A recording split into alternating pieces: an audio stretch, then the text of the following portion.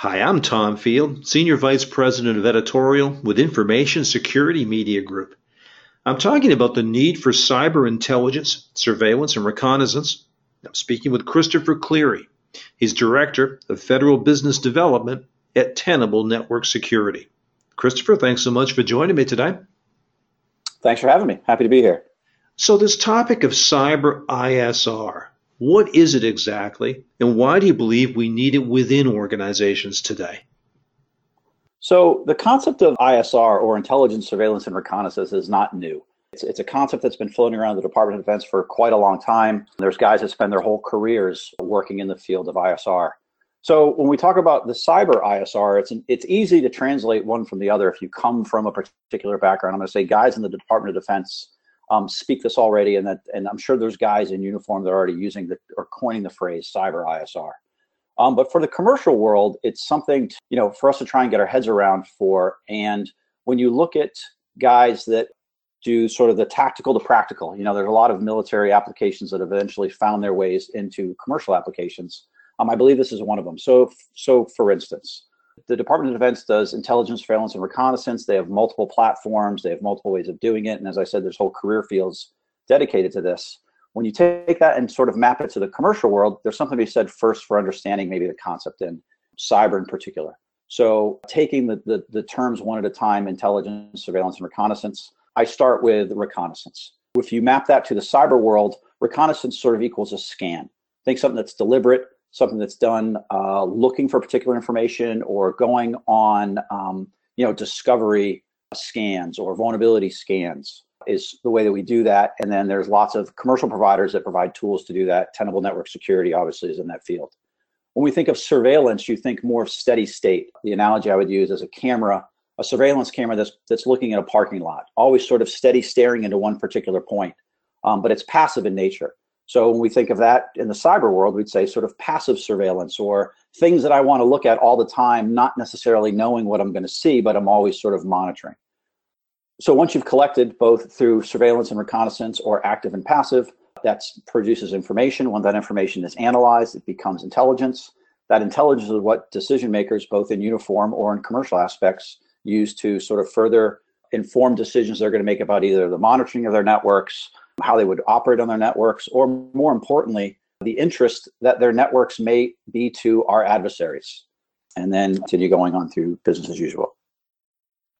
Christopher, describe the scene for me now in what you have described before as a clash of civilizations. Yeah, so this is an interesting one, and again, I'm not the first one to coin this, but when you look at the way that both businesses and the military in particular do business, we're very stovepiped in nature. So I'll start with the military as an example. The three main organizations of the military or the DoD looks at the world through either guys that work in the intelligence field, or the vernacular we use is the guys who work in the 2 community, and that's the number 2. So to say that the guys who work in the J2 or the N2, those are your intelligence guys. The guys who work in the 3 community or our operations field, again, J3, N3, those are the guys who are tasked with sort of achieving the objectives that their commanders put in front of them. And then you have guys that work in the J6 community, or for the most part, information systems or communications fields. The clash of civilization sort of is traditionally the guys that acquire systems are not the same ones that have to conduct mission on those systems. So the J6 world, or your IT professionals, are usually the ones that are tasked with the acquisition or the sustainment, or the future capability development of a lot of your information systems or your information technology.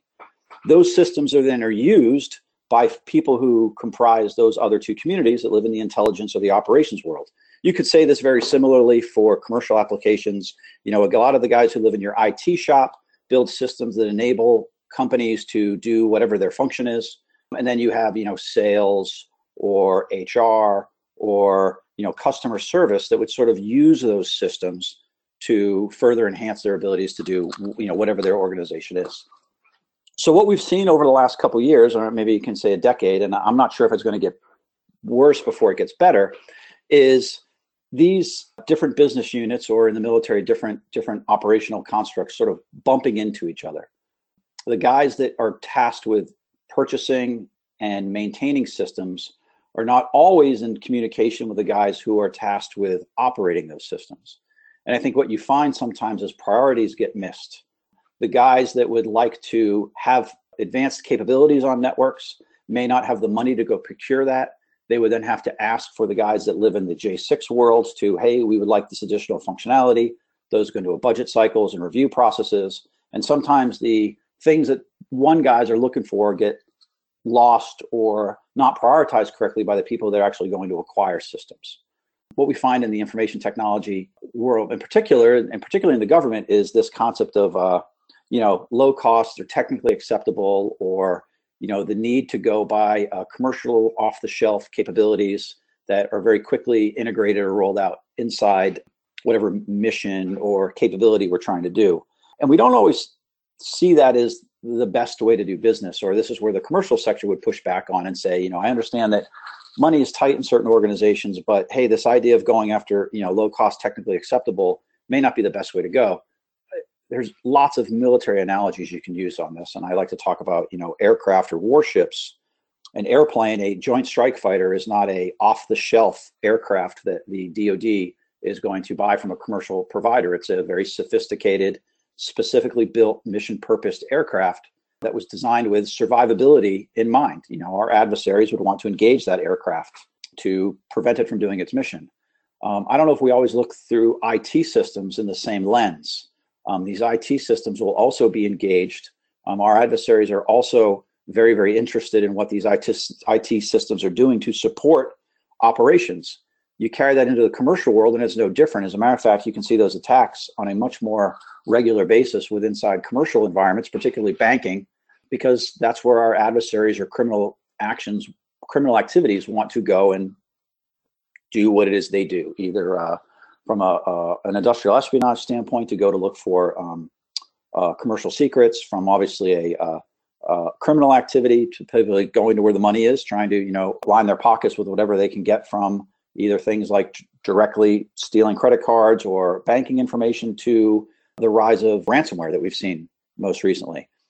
And I think when you go to acquire systems with the mindset of, I'm buying something to stay within a budget line item, as opposed to maybe buying the best product to ensure that both either through a military application or a commercial application, that thing will be survivable if challenged by an adversary. And I think that as those communities come closer together, there's got to be a way that both of them recognize each other's missions and to maybe jointly go to the table when they're looking at acquiring new kinds of technology to enable whatever it is they're tasked to do.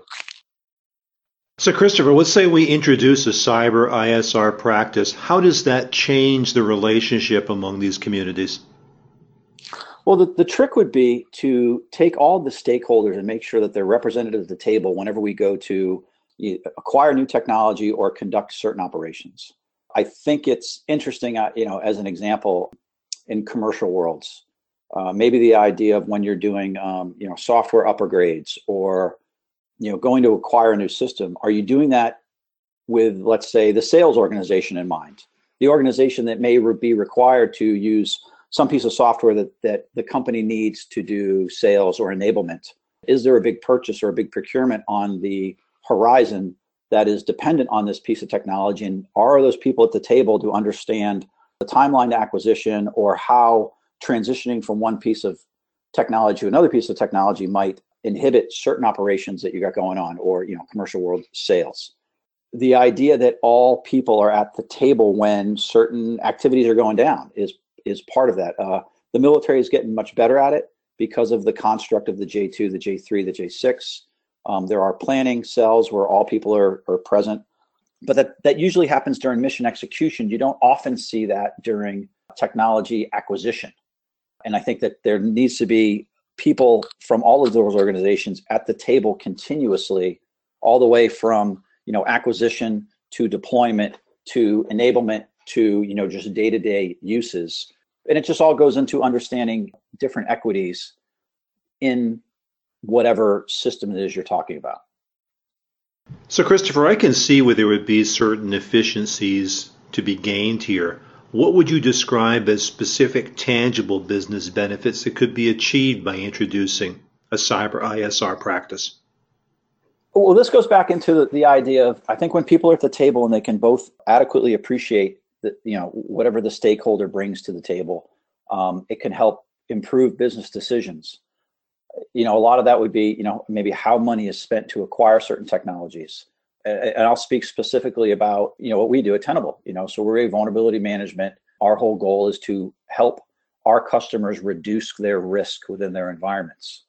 I think many people see security tools as an example as a cost center, right? There's no real money to be made other than the people that are selling these tools in the security world. Well, the argument could be made is without these tools, your ability to sort of adequately identify vulnerabilities within your infrastructure and then remediate those vulnerabilities, it could have tremendous impact to your bottom line moving forward. So, as an example, if I'm a vendor and I do most of my business through online business applications, well, the availability of my web page to my customer base is extremely important to me.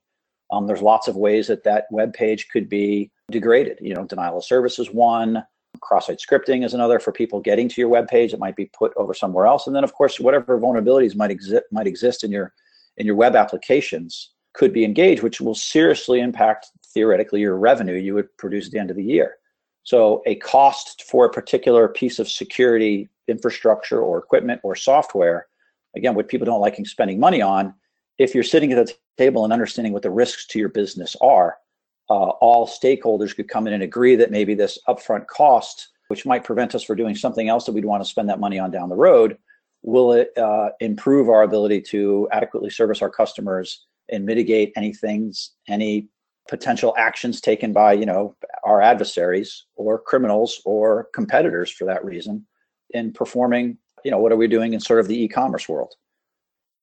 Christopher, last question for you. Talk to me about tools and skills. What are the necessary ones to get us there to be able to introduce and embrace this practice of cyber ISR? So that's a good one. Again, using kind of another sort of the way the Department of Defense looks at it is they talk about the ability to man, train, and equip in any of their mission spaces. Manning is obvious. Where do you get the manpower available to conduct these missions? Training is also self-evident. What information do I need to impart on that individual so he can adequately, conduct the duties that we put in front of him? And then equipping. How is it that we give that person the resources or tools that they need to conduct that job? In today's marketplace, what I would argue is the thing that we're struggling with the most is, I'll probably say, is the training aspect of that. The manpower seems to be available, and the tools seem to be available. It's the effective use of those tools that seems to be in question. And I'll give you an example. To simply be able to know how to use something is not the same thing as to be able to employ something as it was designed. I think we all know how to use computers. I'm sure everybody that listens to this blog will understand how to use WordPerfect or a Word software, but we're not all authors. We're not all, we're not Stephen King. So just because I know how to read and write and I know how to use Word does not make me an author. I think what we're finding here is the acquisition of these capabilities sometimes are not properly rolled out within their environments. And furthermore, most of the people that are asked to use these tools only learn enough about them to basically conduct whatever it is we've asked them to do. So it's the real mastery of a tool set that is the tricky part here. Many of these tools they're not easy to deploy. They're not easy to maintain.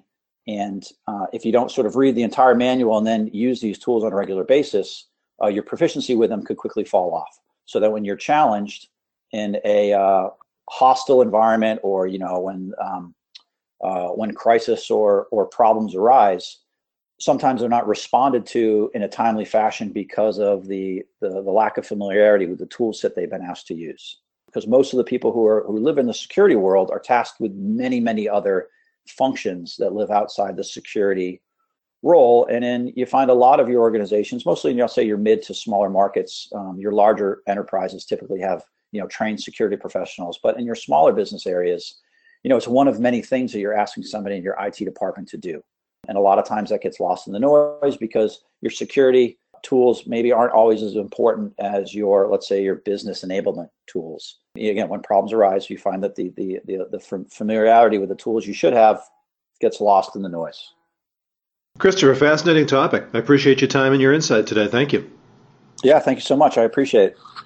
We've been talking about the need for cyber intelligence, surveillance, and reconnaissance. And I've been speaking with Christopher Cleary. He's Director of Federal Business Development at Tenable Network Security. For Information Security Media Group, I'm Tom Field. Thank you very much.